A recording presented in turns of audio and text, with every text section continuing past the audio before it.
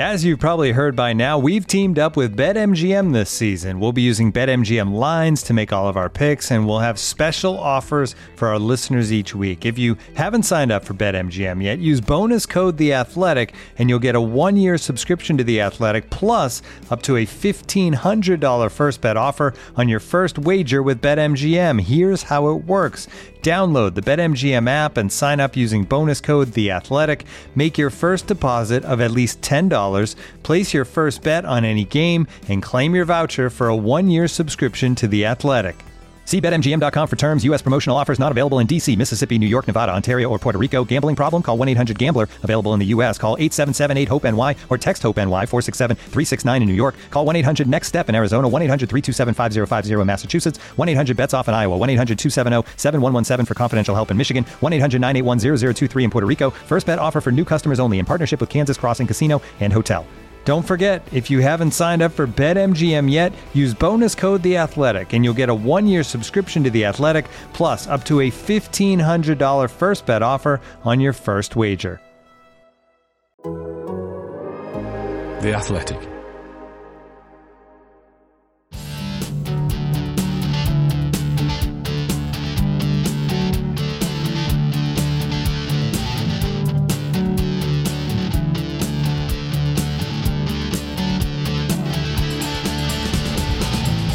Hello and welcome to Pod on the Tyne, your go-to Newcastle United podcast brought to you by The Athletic. Coming up on this week's show.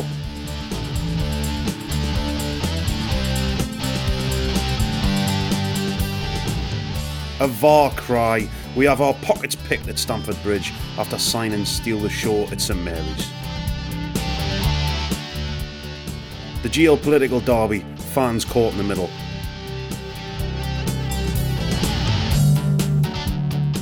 And a few more air miles for Eddie's squad after Everton away.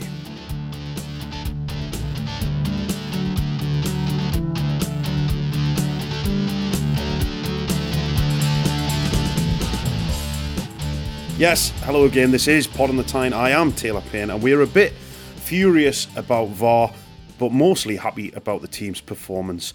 Before we get into the pod, and apologies if you didn't hear about this, but we did a Twitter space last Friday, and if you don't know what that is, it's a bit like a live podcast with guests, or at least it's supposed to have guests. Here are the highlights.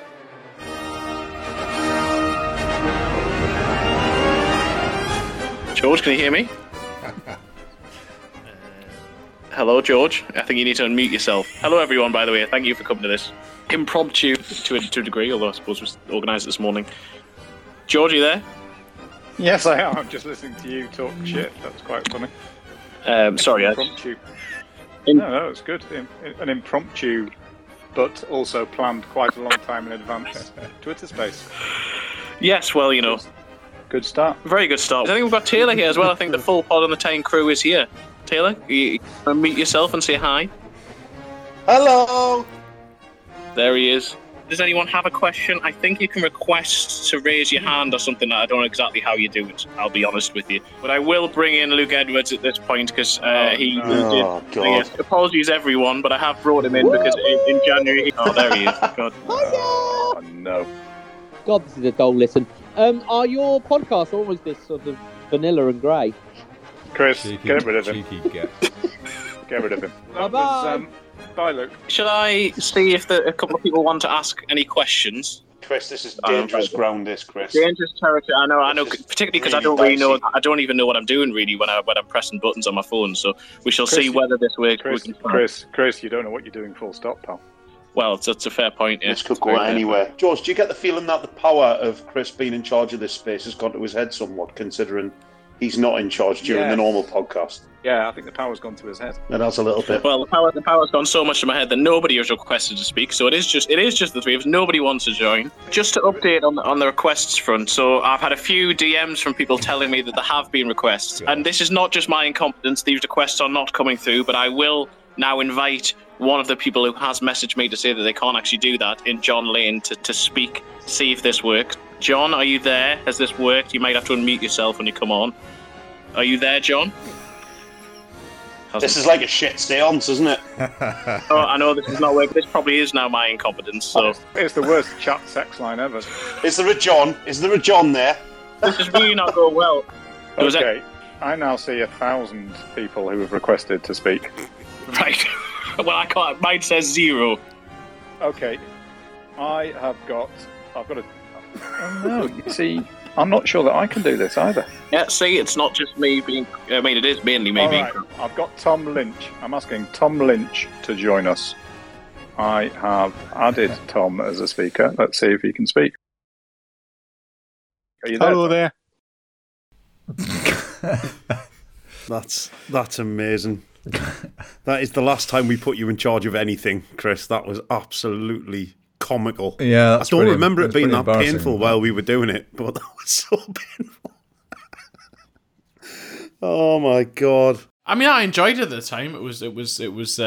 You know, I'm just used to being blanked by people anyway. So it was just. It was sort of just normal service resumed for me. We've absolutely cut away all of Chris's confidence right at the start of the podcast. We're going to have to rebuild him, Taylor, I think, after that. Yeah, we will. I mean, let's be fair. After we managed to get through the technical glitches, we had a great little chat with a lot of people came on and spoke to us and stuff, and we had a really good time. So the Twitter Spaces are a new thing for us. We're definitely going to do more of them.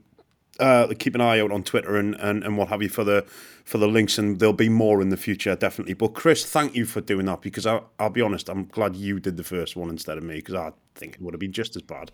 Yeah, thank you, Chris. But I mean, we'll call you. Please don't call us. That's quite all right. George, if ever I'm off sick from hosting, can you please do it yourself? A shit seance. That was great. That was a great hand the one. reins over to that fool. Right. So, it's been an eventful week for Newcastle, even by our standards. So, let's get into it. Remember, if you can, last Thursday's trip to St Mary's. On the left, Murphy gets out to Walker-Peters, who brings it down. Cross comes in, header, and then a second header, and Southampton have opened the scoring. Now Shelvey, 2 in the box, and Willock on the edge. Shelvey sticks it in, looking for Chris Wood, and he's got his first Newcastle goal. It's a header from Chris Wood, from Shelvey's ball in, a quality goal, finished off by Chris Wood, who opens his account in his 8th game for his new club. Here's Target's ball in. It's towards the back of the box. Burn heads across. And it's flicked in. They've got themselves in front, Newcastle. And the goal has been scored by Bruno Guimaraes. A goal on his full debut for Newcastle. Flicked in after Burn headed it back across. It's Bruno, and it's Southampton 1, Newcastle United 2. So, yeah, Chris, the game at St Mary's, coming away with the 3 points, an unbelievable goal from Bruno as well, and a fairly solid performance from Newcastle there. 3 points in the bag. Yeah, again, changes had to be made in midfield. Bruno came in. That the big concern was that Joe Linton obviously missed out through injury, being absolutely crucial to Newcastle's unbeaten run, or that 8-game unbeaten run they had up until that stage, and the first start for Bruno in the Premier League. And there were moments where you can see that it's going to take him a bit of a time to adapt physically, a bit of time to adapt to the pace of the Premier League, but equally there were also moments of class beyond the goal itself. I mean, there were some really good passes, some really nice touches, some clever movement, and once he started in a 4-3-3, started on the left-hand side of the 3 in the Joe Linton role, and didn't look as comfortable when they switched to my favourite thing, double pivots, him and John Joe Shelvey sitting as the double pivots. Once he was in that position, he just looked so much, and Newcastle looked better for it. He was getting the ball deeper, he was getting more touches and moved them up the pitch. But then that moment, which even afterwards Howe admitted that of all the things he expected of Bruno, goals are not something he scores particularly often. He's not exactly prolific, but the technique is just it's an astounding goal. It's the fact that obviously the corner comes in from Target, headed across by Byrne, and from where I'm sitting in the St Mary's press box, Bruno is sort of facing outwards, so he's facing almost towards where I am. And I see the ball then going to the back of the net at quite some pace. And so I thought it's ricocheted off someone. I can see his legs sticking out, but I thought it's ricocheted off someone, or it's an own goal or whatever. And it's only when you see the replay, it's astonishing the power he gets into that, just the ingenuity. What a goal. Absolutely brilliant. I want to take that goal away to a slightly fading seaside resort town and have a gorgeous weekend of illicit activity with it. Illicit activity. Oh god! It was beautiful. But it was great, wasn't it? Yeah, it was phenomenal. Yeah, how he does it, I've got no idea. But the other thing is that's another game that Newcastle have come from behind in, and obviously they beat Southampton, but they did the same thing against West Ham to draw. They did the same thing against Everton to win, and it's that newfound resilience that Newcastle now have. They're staying in games, and when they hit a bit of trouble, they're not panicking. And we've seen so many times over the last kind of months and seasons that when they've hit a bit of turbulence, they've not known what to do and they've panicked, and they don't do that now. They're not doing it within matches, and they have that sort of capacity to bounce back, and that is it's so encouraging, that, and so good. Lovely to see Chris Wood get on the score sheet as well and get his first goal in black and white. A smashing header, fantastic ball in from John Joe Shelvey, who does have that in his locker. It's a great ball, and he's picked the lock, hasn't he, and popped it right onto Wood's forehead, and it's a lovely goal, Chris. It's exactly what you want to see from the big Kiwi, isn't it? That's exactly what we need. Yeah. Big Kiwi. Yeah, I've just seen a kiwi fruit there in my head. That's what he is. He's a Kiwi. The giant coconut. But, I mean, in terms of that, because Howe's been asked about it a fair bit, and actually in the press conference before that game, he was sort of asked about, are you considering taking Chris Wood out of the side because he hasn't scored yet? And Howe's response was sort of, he said, no, Chris Wood is not coming out of the team anytime soon. He said if he doesn't score, it doesn't bother me because of what he's doing elsewhere in terms of what he's bringing to the side. But for a striker, Wood desperately wanted to score. And I don't know if you've seen his interview on NUFC TV after the game. It's just lovely. Absolutely superb. When he's asked about, because obviously subsequently they've been to Chelsea and the unbeaten run's gone. But Dan King asks him about the unbeaten run, and he just swears and then goes touch wood. Fucking touch wood, mate. Fucking touch wood, mate. And then touches himself again. So he's just by all accounts, and I've spoken to quite a few people about him, he just seems to be a really, really committed and genuine guy, and I think he's really, really well liked. The footage afterwards that the club put out of him going into the dressing room and being applauded on the way in, that was lovely. Really pleased for him because he's worked his bollocks off over the course of the last few weeks, and finally he's got a bit of a reward for it. The spirit's there, George, isn't it? The character of this team, of this squad, of those players, it's there for everyone to see. They're able to do it. If when the chips are down, they're going to dig in and they're going to try and get results every way they can. And they looked organised. They looked like they were up for the fight. There was tackles flying in, and it's really nice to see a team like that. It could have been so easy for them to roll over and just accept defeat at Christmas time when they were struggling, but they've come back and they've really, really shown what they can do. It's an astonishing run of results, and Eddie Howe's done a brilliant job. I think we mentioned on the Spaces, but we should mention here too that he's won Manager of the Month, and quite rightly too. And when you point things like that out on Twitter, the response you get from a lot of people is, well, yes, that's to do with the 90 million quid they spent in January, and of course you have to acknowledge that. I mean, you also have to acknowledge that for the two previous windows they didn't sign anybody who wasn't called Joe Willock. And a lot of that money wasn't just about Newcastle, setting their stall out. It was about kind of correcting the lack of investment that there'd been in the squad beforehand. And at the same time, through this run, Newcastle have had to do without Callum Wilson, who you'd say is their best player, certainly was before January. They've done most of it without Kieran Trippier, who had a brilliant impact, was then been injured.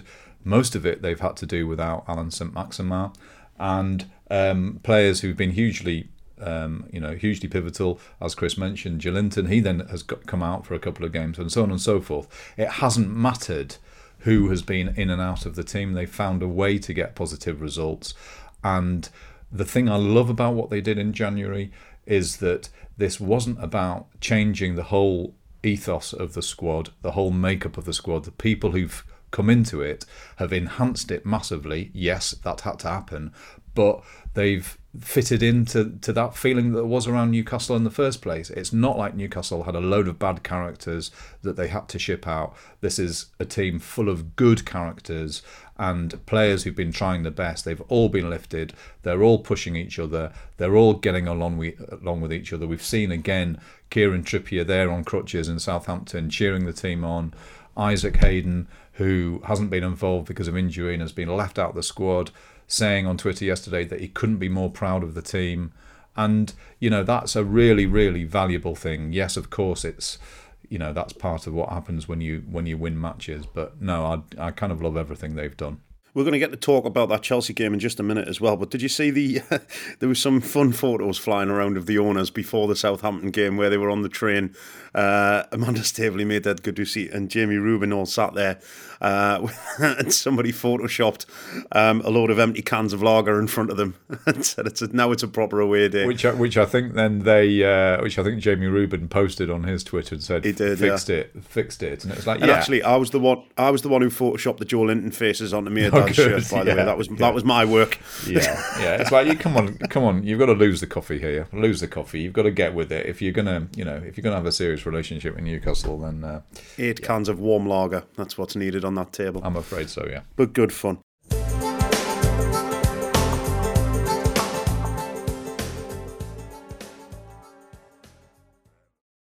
Looking for an assist with your credit card, but can't get a hold of anyone? Luckily, with 24/7 US-based live customer service from Discover, everyone has the option to talk to a real person anytime, day or night. Yep, you heard that right. You can talk to a real human in customer service at any time. Sounds like a real game changer if you ask us. Make the right call and get the service you deserve with Discover. Limitations apply. See terms at discover.com/creditcard. This episode is brought to you by Michelob Ultra, the official beer sponsor of the NBA. Want to get closer to the game than ever before? Michelob Ultra Courtside is giving fans the chance to win exclusive NBA prizes and experiences like official gear, courtside seats to an NBA game, and more. Head over to MichelobUltra.com/courtside to learn more.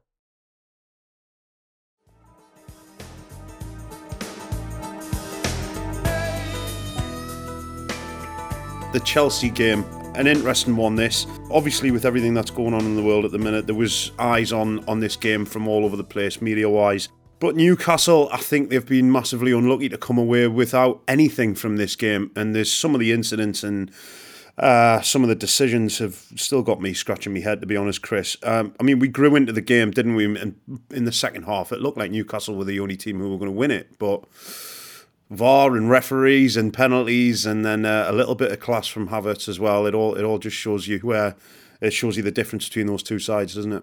When the team sheet came out at Stamford Bridge, I think there was a lot of concern among the fan base, and I think a lot of us that team looked comparatively weak compared to a lot of recent Newcastle lineups. I mean, there was probably 6 players who you would say would either definitely have started or been very close to starting who weren't available. So beyond even the likes of Wilson and Trippier long-term injured, Joe Linton was still out.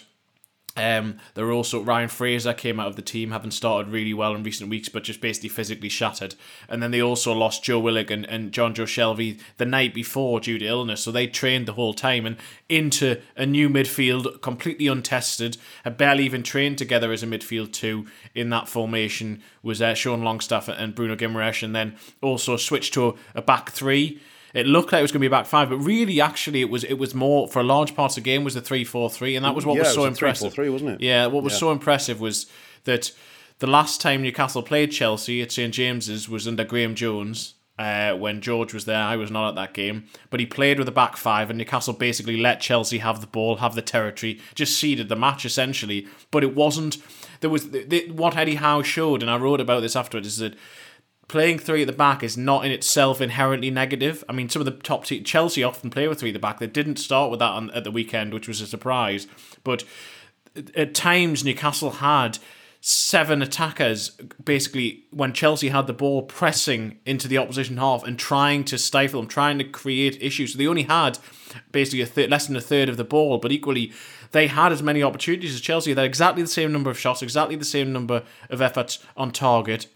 And for large parts of the game, I think they probably shaded it. They made Chelsea look very, very ordinary. The one frustration, Howe said it himself after the game, was that when Newcastle got the ball, they probably weren't good enough with it. That's the one thing where the rare occasions they got it, they still didn't recycle possession well enough. But equally, off the ball, I thought they were absolutely exceptional. And then, yeah, the incidents, the VAR incidents, the red card, which I think is, if that had been given as a red card, it wouldn't be downgraded. Equally, I can see to an extent why it wasn't upgraded, but I do think if it's the other way around, as Dan Burn himself said in his post-match interview, I think he is sent off. And then the non-penalty award is just staggering. The fact that he basically, as Howe describes it, rips his shirt off almost. I mean, he has 3 goals at him, doesn't he? Yeah. He has 3 goals. And then he also then catches him with his foot. And then the fact that a corner is given as well, so VAR checks it, and there's a weird bit within the stadium, and George was saying this, that there was a few incidents that went to VAR, but the only one that actually was communicated within the stadium to the wider was when Timo Werner's offside went through and goal. That was the only one that was communicated inside the stadium, even though there was. So that was weird in itself. But so the incident did go to VAR, but so I don't understand what the VAR official. It hasn't gone to the referee and said, all right, so you've given a corner. Do you want to just go and look at it to check that he definitely catches the ball? Because it doesn't look like he gets the ball at all. So that's the bit that makes it even more baffling beyond it all, is that the VAR official hasn't even then come to him. Because that's you have to assume that he thinks that he's won the ball, because otherwise it's a goal kick to Chelsea. So it was. Yeah, the decisions were staggering. Howe was absolutely fuming after the match, as it was understandable. And yeah, I do think that really those incidents change matches, and I think Newcastle were robbed in many ways. Absolutely, and I mean, Kai Havertz was on the pitch to score the winning goal, and a great goal it was as well. There's no doubt in that. It was a beautiful ball by Jorginho, and he takes it down and puts it away really nicely. But should he have been on the pitch anyway? He was asked if he should have been sent off. Let's have a listen. Sometimes, of course, it looks like this. On the pitch is different. I mean, I think people know me not as a player who does things like this, in a certain way. I mean, this guy is, 7-8 foot tall, and I have to jump. Of course, as anyone know, you have to use your arms to jump, and when I jump and he's two heads like higher than me, of course, sometimes it's tough. I can say sorry for him because I saw he has an injury here on the head, and I feel bad, of course. But you cannot tell me that I do this on purpose, and sorry for this. Now, to me, I can kind of understand from Eddie Howe's point of view, and when he said, I can understand why it hasn't been given as a red card, I get that. But to me, he's led with his elbow. He has led the jump with his elbow. He's jumped into Dan Burn with his elbow first. Now, I get you've got to have leverage to get yourself up there. And I know he's tall, and Kai Havertz saying he's 7-8 foot tall. Obviously, that isn't true. I think he might have embellished that slightly. But he's led with his elbow, man. He's led with his elbow. And he's caught him and he's hurt him. Now, if I was Kai Havertz, I'd be checking under my bed for Dan Burn when I got home last night, because he should have been shitting himself. Because I wouldn't, you don't want to elbow anybody, but if you elbow Dan Burn, you're in trouble, basically. You could see Burn was raging about it, and Dan Burn thought he should have been a red card, George. Yeah, I mean, and that I'm sure that, Havertz is right when he says he didn't do it on purpose, and you do have to use your arms to get up. Isn't it?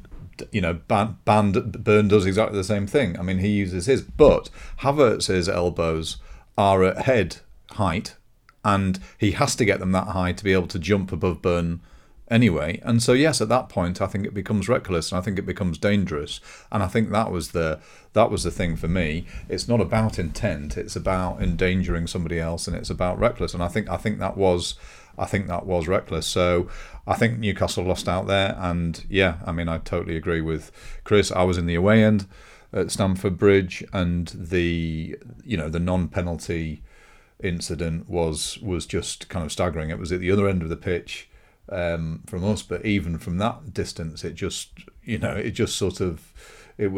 wasn't explicable. And then having seen it again really since I've come home today. I just can't get my head around the fact that there have been so many errors in that, and I do feel sorry for referees. It's not Newcastle have suffered terribly from those decisions at Stamford Bridge, but I do feel sorry for the referees, because this is supposed to be making their life easier, and it's making it worse. It's supposed to be a system that clears things up, and it's making it worse. And it's that is nonsense. So there should be, if it's supposed to take away human error, and it's giving us more human error. Well, we're just adding another human who's also making an error, aren't we? It's just doubling it up. It's astonishing. And I mean, the officials have been universally derided for the decision, the on-field officials and the VAR officials, and quite rightly so. I think it's one of the most stonewall penalties I've ever seen in my life. And Alan from work as well, no stranger to leading with the elbow himself, obviously, said decisions were nonsensical and pathetic. He chose his words very wisely, and he was very strong in what he said about the incident.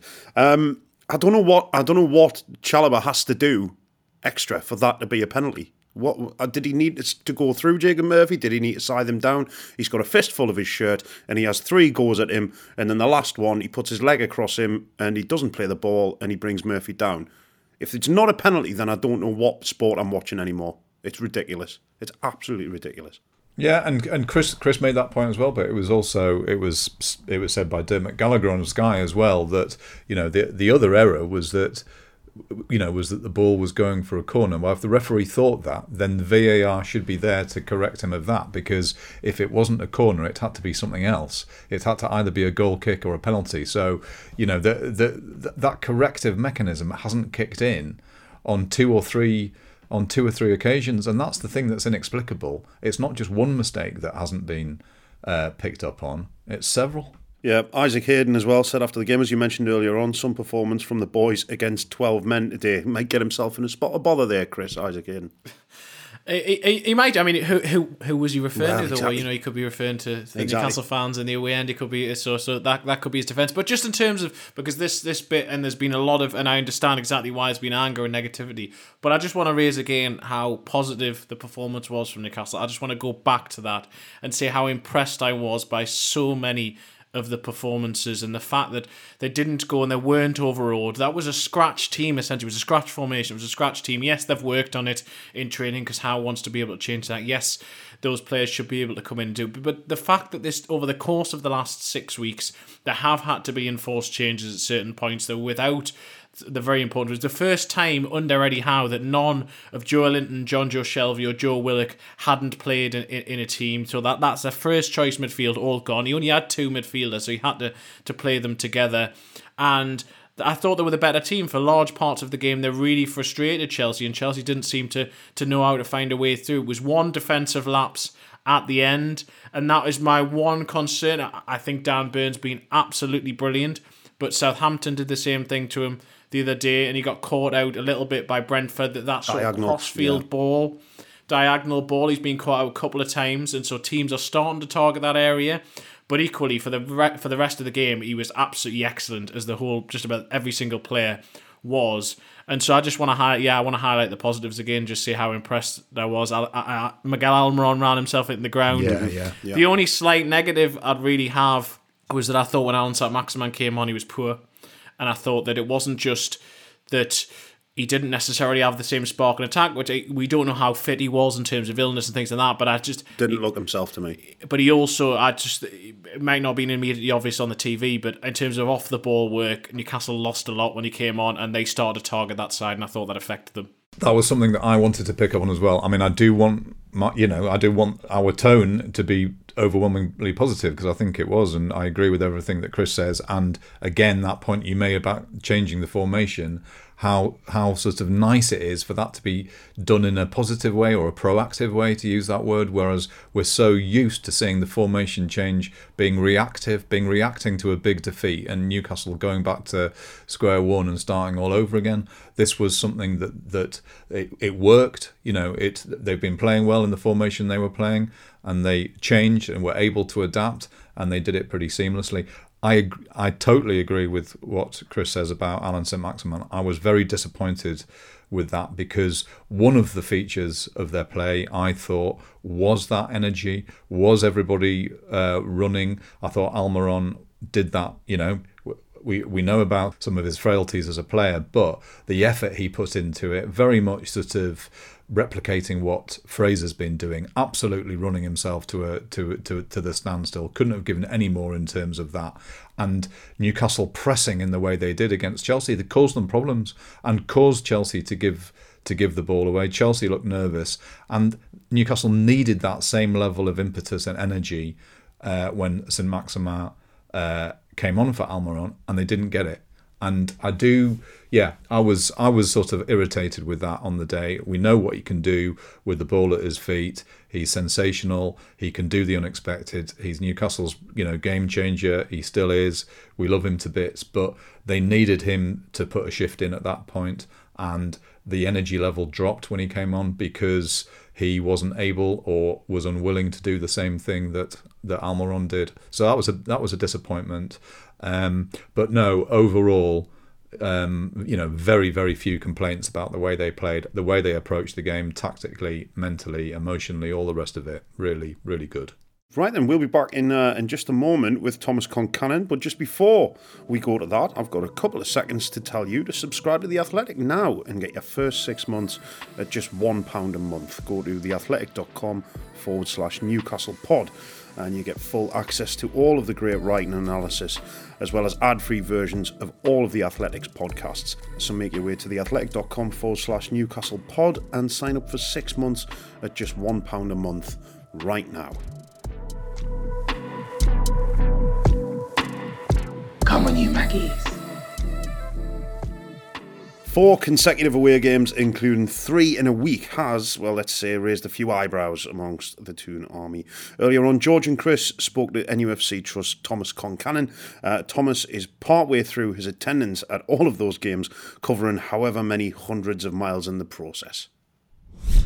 Thomas, you've been down at Southampton, you then stayed down south and were at the Chelsea game, Everton to come. I mean, just in terms of that schedule, those 3 away games in such a short space of time, what's it been like so far, and what's your thoughts in terms of how that affects Newcastle fans?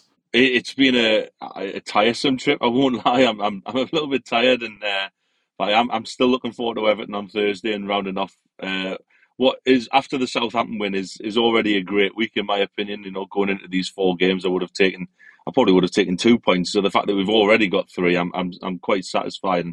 But it has been quite a taxing trip. But I think a lot of people had the idea that I had, and just staying down there. I know many went back and then came back down. So in terms of fixture scheduling, it's a little bit of a nightmare for Newcastle fans. But it's one of those that at times you just take it on the chin and you do what you've got to do. It's asking a hell of a lot of fans, isn't it, to sort of do these 3 games? I mean, is it something that we should be angry about, or sort of upset about, or irritated about, or is it just the consequence of having those games postponed through COVID? I think it's definitely the consequence of that, and I think there is an element of that where, like I've just said, you take it on the chin a little bit. The rearranged fixtures, they had to be played at some point. I think that there could be a little bit more thought for fans when rearranging these fixtures and saying, well, hang on, so they've got Chelsea then, let's not put them away, and then obviously subsequently with the Palace game being postponed, it's 4 away games in a row. The maximum's normally 2, isn't it, in terms of the fixture scheduling? So it's definitely something that they can definitely raise. I wish they would take it into account. Thursday in Southampton's London on a Sunday. It's a difficult one, isn't it? We like to moan about it as fans, but I think as soon as they start taking geography into the occasion, they might not get anything done. That's probably their argument. But yeah, it's definitely something you wish they would take into account. Can you remember another schedule like this, Thomas? I mean, outside of sort of European years, the only thing I can think of sort of a comparison was in the Championship when there was sort of Huddersfield, Brighton, and Reading all in a short space of time. Can you think of a situation like this in the Premier League where there's been 3 such away games close by? In the Premier League, off the top of my head, no. The one moment that did spring to mind was obviously the Championship season with the 3 games that you just mentioned. It was definitely a lot tougher back in when we were in Europe. back in 2012. We had, Monday night games at Stoke and Swans, and midweek trips to Swansea, Monday night games at Fulham, following European trips as well. That was brutal. But then you take that on the chin again because you're in Europe. But it's I can't remember a schedule like this for a long time. Definitely. How much is it sort of hammered the wallet, and how much is it hammered the liver? The liver more than the wallet. Definitely. Southampton was a really good night. I must admit, it was. We had a good drink after that one because it was such a massive win. And then I've stayed down south with some family, so it was good to see them as well and have a couple of drinks. And then I probably took it a little bit lighter on Sunday against Chelsea. So. Well, I had the great pleasure of watching the match with you yesterday, which was brilliant. I mean, it has been a very tough week, and it is still a tough week for Newcastle fans. But turning up in such huge numbers, I mean, it was a fantastic atmosphere again at Chelsea, wasn't it? Oh, superb! I mean, not many clubs would be able to pull that out of the bag in terms of the numbers that we have in such a short space of time, especially at the distance that Newcastle fans are obviously required to travel. So. I mean, yesterday was a great atmosphere. We were so unlucky in the end. It was heartbreaking, really, wasn't it? You're just a little bit gut wrenching, but still a sense of pride. And yeah, the support has just been tremendous. That's one thing that we can be proud of being top of the list for. And one of the interesting things about being at Chelsea yesterday, we were in the back row in the away stand, and it's that rail seating or rail standing, what do you call it? And it was a great experience being part of that, standing up, watching the match, feeling very secure in that environment. Give us a little update on what the Trust are doing now in terms of that and Newcastle. We've raised it with the club. We have been doing so for years, since rail standing was sort of coming to the fore and was becoming one of the options, one of the safest options. Rail seating was definitely considered to be the safest option for fans, rather than just completely eradicating the seat, having the seat there as well as a rail in front. So we've mentioned it with the club pre-takeover and post-takeover, and it's a big logistical effort for the club to install. It would come at a little bit of a cost, but it's something fans want to see. I think especially in St James's Park, you've got a mixture of fans. Some fans who want to sit, some fans who want to stand. Why not create a place for both and give people what they want? A lot of people want to stand and they want to stand safely. And putting that rail barrier in front, as you saw yesterday, George, we talked about it. It's such a safe way because you can lean on it. Yeah, I mean, if you score, there's the risk of falling down rows is probably taken away. It's something I'd love to see in St James's Park, and it's great to see that clubs across the Premier League are putting that in now. How would that affect capacity, Thomas? Would it allow for potential increased capacity? I mean, obviously, some people who might not want to stand, maybe wherever the stand section was, may need to move to a different sort of section of the ground, so there'll be that potential disruption. But would it potentially allow for increased capacity, or is it just the same? I think with the regulations that are in place with safe standing and the tight rules around it as what's being implemented right now, I dare say that it wouldn't increase the capacity. Me and George spoke about this yesterday. One of the issues that Newcastle have is potentially the space between the rows that might have to be fixed. Whether that, if they do install it, whether that has an impact on the capacity, we'll just have to wait and see.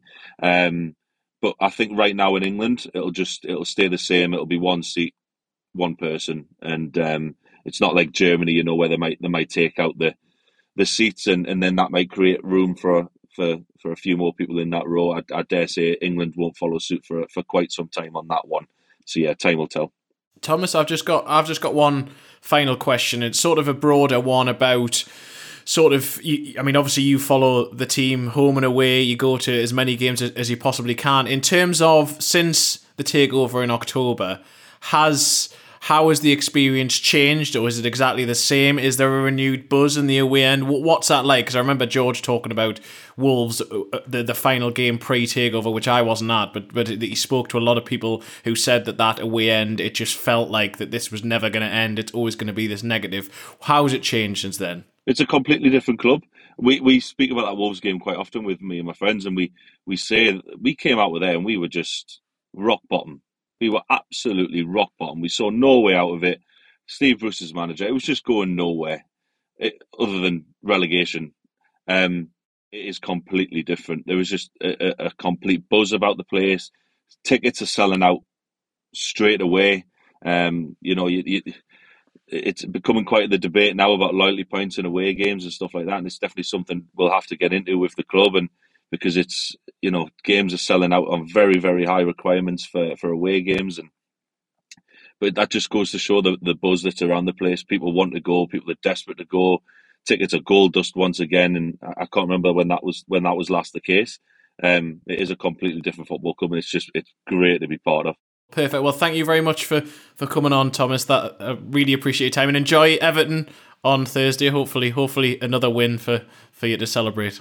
Fingers crossed. I'm driving, so it's a little bit of a healthier trip for me this time. Give yourself some respect. Well, very safe travels.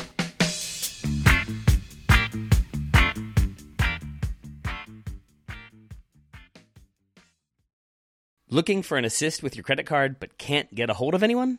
Luckily, with 24/7 US-based live customer service from Discover, everyone has the option to talk to a real person anytime, day or night. Yep, you heard it right. You can talk to a real human in customer service anytime. Sounds like a real game changer, if you ask me. Make the right call and get the service you deserve with Discover. Limitations apply. See terms at discover.com/creditcard. This episode is supported by Season 3 of FX's Welcome to Wrexham. Celebrity owners Rob McElhenney and Ryan Reynolds' small-town Welsh football club has finally been promoted into League 2 after 15 seasons in the National League. Dedicated staff and supporters celebrate the city's return to glory while bracing for the newfound challenges that come with being in a higher division. Will Wrexham AFC stand up to the challenges and rise again into League 1? FX's Welcome to Wrexham. Catch all new episodes Thursdays on FX. Stream on Hulu.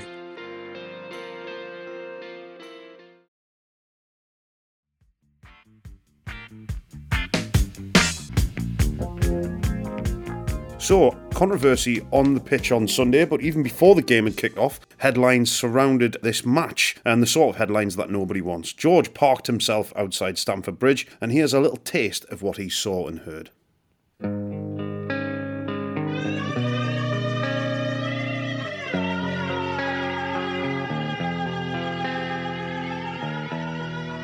Hello, this is George Culkin. I'm outside Stamford Bridge, not too long before Chelsea play Newcastle.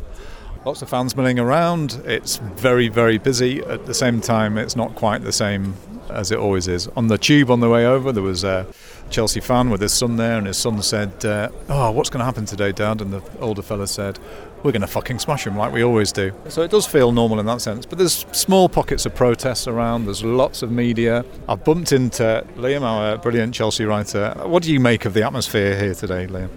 Honestly, it doesn't look any different to Chelsea home games that I've been to before. You know, there are people just milling around. You're not hearing like endless choruses of Roman Abramovich. I've heard it a couple of times. There was one quite interesting moment as I was coming out of Fulham Broadway station where a guy in front of me with his kid got out his phone smiling to sort of take a selfie video of the fans behind him singing "You are my Chelsea, my only Chelsea," and then they immediately switched to Roman Abramovich. He put his phone away again. So that, I think that moment kind of sums up the fact that there's not really a universal feeling here. I think a lot of fans are still figuring out what they make of what's happened in the last 2 weeks, and I think they will be for a little while. But they're sort of waiting, like everyone else, to see what happens next with Chelsea. And I think we all expect there to be significant developments in the next week or two with regards to a sale. But for now, it is definitely part of the sort of surreal aesthetic of this game. So we're approaching kick-off now, fans pouring in, and still it feels like a pretty normal match day experience to me. The one thing that does feel strange is the number of media outlets and media people. I realise I'm one of those, so there's an irony in me saying that. But approaching Chelsea fans to comment on the situation regarding their club and Russia and Ukraine and Abramovich, that feels very peculiar. But the rest of it doesn't. At the moment, it really doesn't. I don't know what I expected today. I think maybe I expected it to feel different, and it hasn't really felt different. There have been some, chants from Newcastle fans inside the stadium, as you've heard, but I mean that's very much par for the course. The way it feels to me is it's business as unusual. It's not quite the same, but yeah, football rolls on, money rolls on.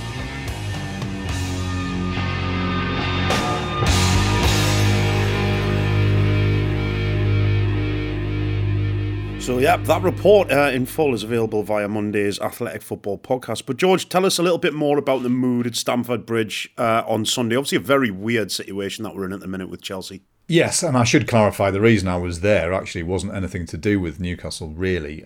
Sort of my boss asked me to go down to write about Chelsea, to spend the day sort of from dawn to dusk outside Stamford Bridge and try and capture the feeling or the mood of a club where suddenly sort of everything was different.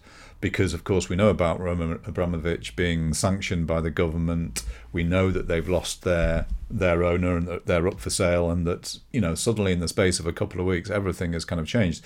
And I suppose what I was trying to get across there was that really the day-to-day, match-day experience was very, very similar to what you'd expect, because Chelsea had sold all their tickets, so it's not as if it was only their season ticket holders who could go. The away fans were there in number. There were kind of peculiarities like the number of journalists being there, as I mentioned, and the club shop being closed because they couldn't trade, there being no match programs for sale. And so it wasn't a strange experience, it was a normal experience, but it was a peculiar occasion, I suppose, is the way that I'd put it. And of course the fact that Chelsea were playing Newcastle made it all the more peculiar, because you've got the old new money versus the new money. And I'm only going to speak for myself here, but it does make me not re-examine what's happened to Newcastle, but it has made me sort of try and take a step back and think about it again, because we all know who the 80% owners of Newcastle are, but we've seen one club in the Premier League, the one who changed it for everybody else in terms of, you know, we heard Sir John Hall talking about how Abramovich coming in changed everything for Newcastle, that he suddenly couldn't compete with Chelsea anymore. And, you know, Newcastle are the latest example of clubs who have followed that trend, and we've just seen the first team have everything thrown up in the air because of events in another country. And so it was peculiar. And yeah, I suppose it did make me, it did sort of bring things home again. And it does again when you've got a Russian flag or Russian colours in the Chelsea end and it says the Roman Empire. You also have Ukraine flags in the stadium because of what's happening. You have a Saudi flag in the away end. You have a Saudi Chelsea Supporters Club banner. And you've got all these things coming together. And in the middle of it, you've got two sets of football fans just taking the piss out of each other, which is what happens on a Saturday everywhere up and down the country. So I've tried to write about it as well. I'm not sure if I've succeeded in sort of saying anything profound, but it was weird.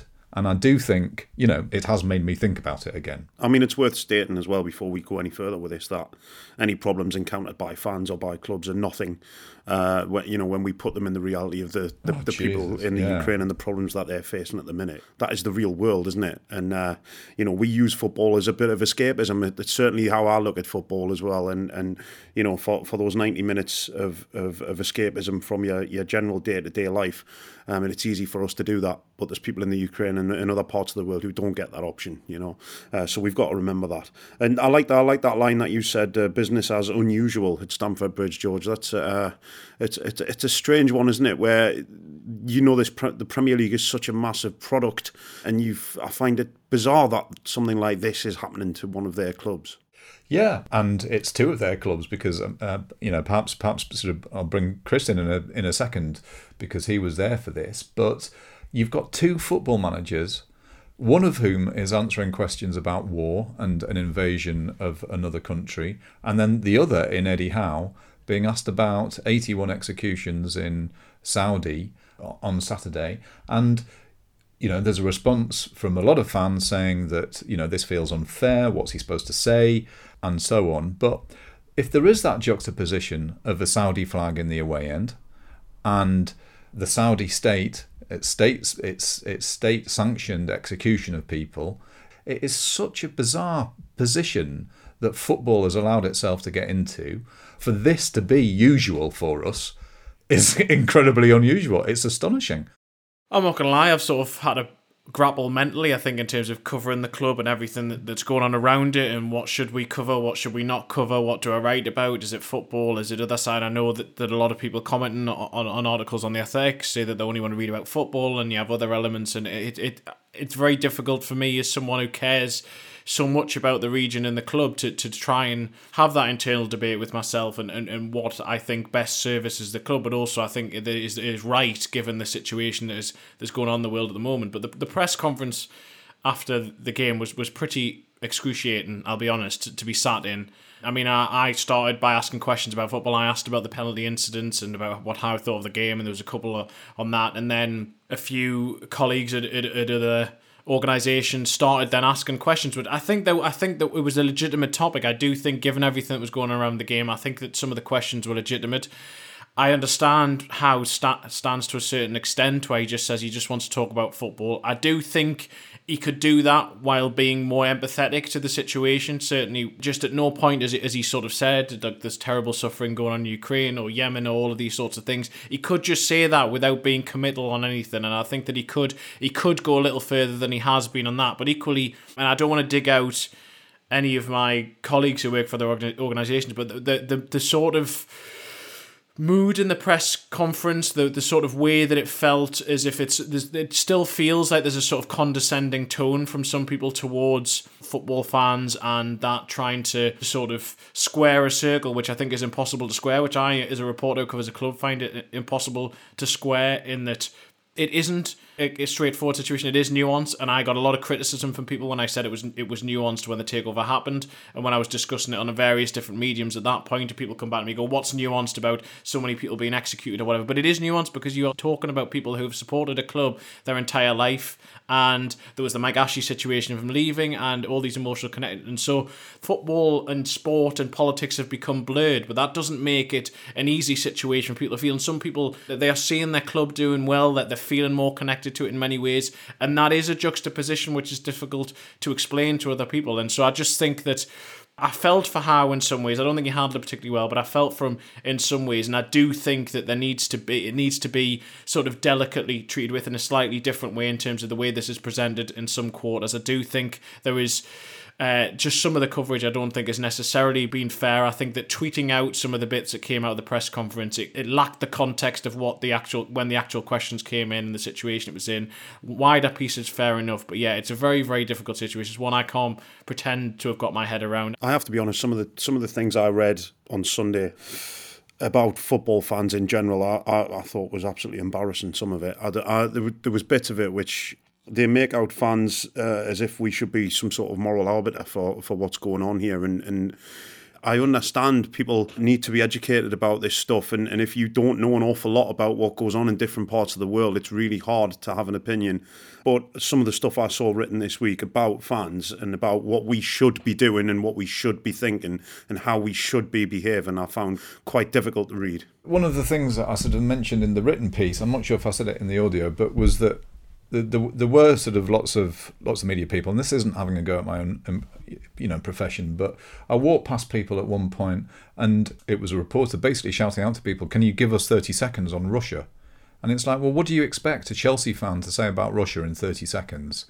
Not saying it's sort of a laying of traps or whatever, but honestly, it's rock hard. I'm the same. I find it very difficult to reconcile all these feelings that I have at the moment. I feel really positive about the team. I feel positive about a lot of things about the club. But at the same time, I do think we have to have our eyes open. Or I'll rephrase that. I want to have my eyes open. I think I'm not speaking on behalf of anybody else and wouldn't dream of it. And I think when the takeover happened, my sort of theory to myself was that, okay, well, this is the ultimate example of money winning. And, it's already happened at Chelsea. It's already happened at Man City. It's happened at countless other places. Now, this might be the most extreme version of it, but it's happened everywhere else. And, the people that take these decisions, in this case, the Premier League, according to the same rules that everybody else has had their test pass, Newcastle have had their test pass.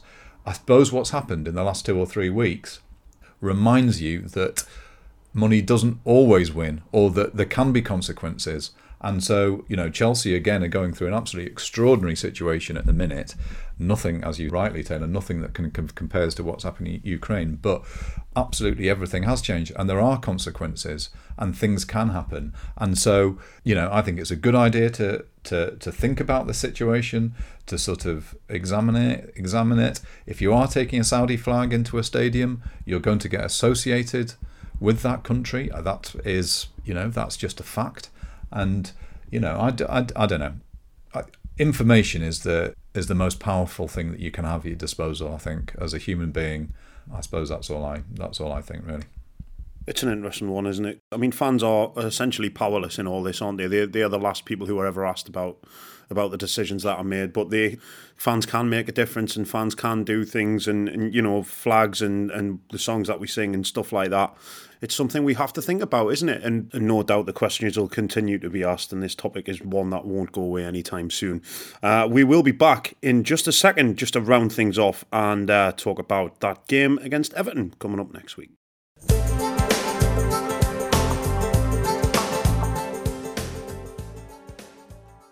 So then, just to round things off before we finish up for the day, Newcastle are off to Goodison Park on Thursday. Chris, another crunch tie at the arse end of the table.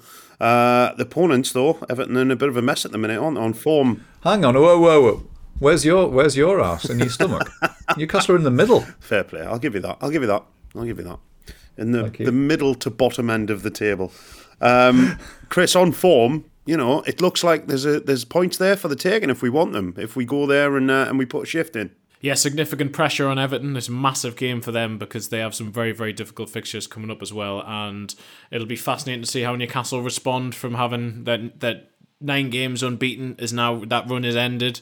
They put in a very, very good performance, but they hopefully will have some bodies back for Thursday. Joe Linton might be back.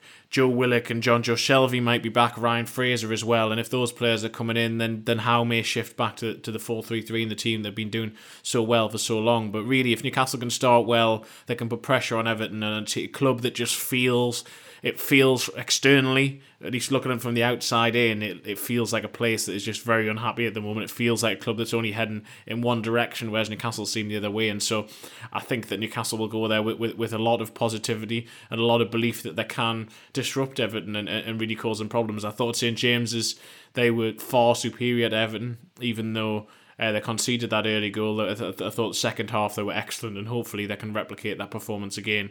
And yeah, I see no reason why they can't get at least a point, but probably even all 3. It would be nice if we had some of those bodies back, George, wouldn't it? Joe Linton, I think, is probably one of the big ones. We've really missed his physicality in the middle of the pitch, haven't we?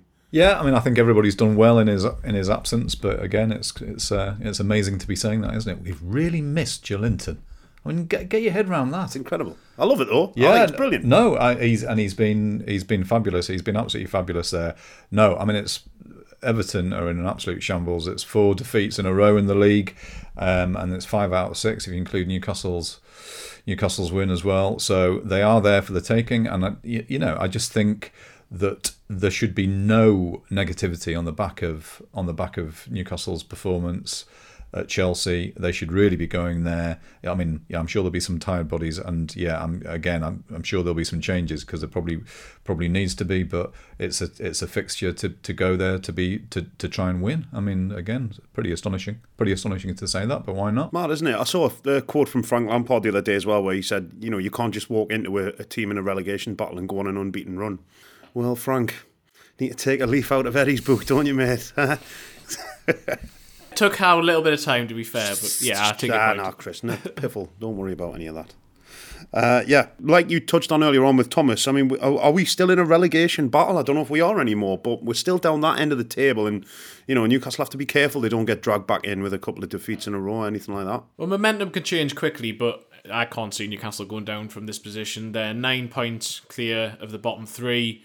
There are 3 teams between them and the bottom 3, and I can't see enough teams bettering the Newcastle's record between now and the end of the season. So no, I see absolutely no way Newcastle go down from this position, but they are not mathematically safe yet, and until they get to sort of mid to late 30s, I don't think anyone can say they can. But equally, I mean, they're closer now to 9th than they are to the relegation zone, which is astonishing, really, considering where they were a few months ago. So yeah, I think relegation is not something they need to fear anymore, but it's not quite done yet. And just before we finish off, Chris, there's some news with dip our toe into Newcastle history, and a plaque to be unveiled recently in honour of some former Newcastle United heroes. Yeah, so George and Ted Robledo, the Chilean brothers, are probably the best brothers in terms of most successful brothers in Newcastle United's history, who won FA Cups during the 1950s.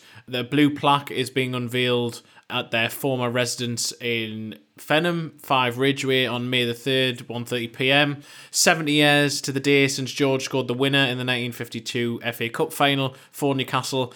George's daughter Elizabeth is coming across from Chile, so they were Chilean footballers where the Robledos were from. And basically there's a guy called Chris Brook who is a Sheffield United fan but has been campaigning for a few years to get a plaque in Barnsley where the Robledo brothers were initially, and then also this plaque in Newcastle to commemorate. They are some of they were some of the first South American footballers to come to the UK, and they were so successful, particularly for Newcastle United. And I wrote a big article a couple of years ago for The Athletic, which I tweeted out earlier, basically looking at their story from the perspective of the third brother, Walter, who wasn't a footballer, but who lived with them throughout that time. And I mean, it's a story of triumph and tragedy, because Ted unfortunately died in very mysterious circumstances while on a ship out in the Middle East. But really, it's a fascinating tale.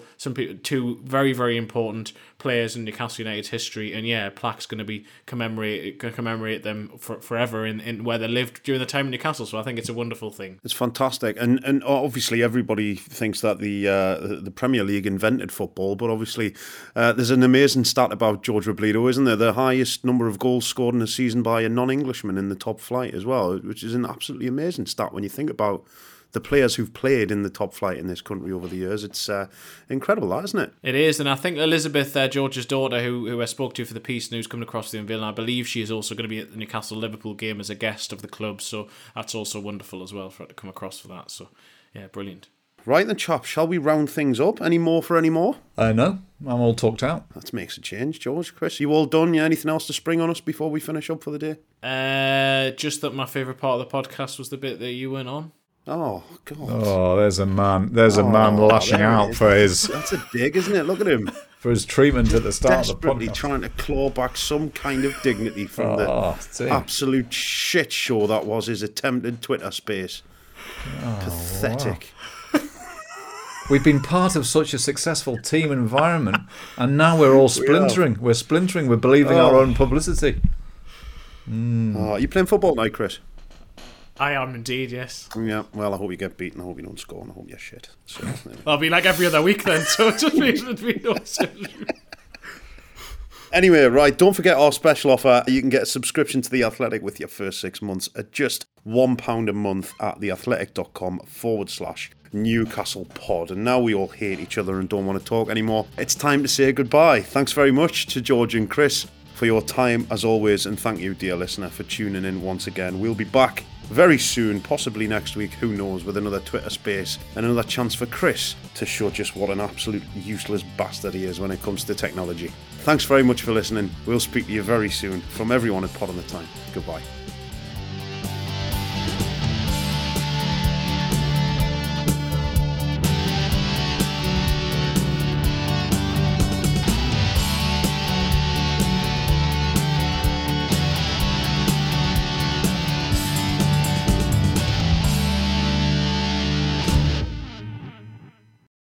Do I answer now, or is there going to be audio?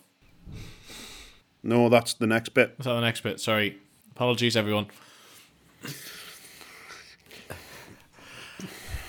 Well, I think when the team chief... Chris, sorry, can I interrupt you? Do you mind muting yourself, please? That's a lot better, thanks. What an arsehole. Oh, that's a dig. The Athletic.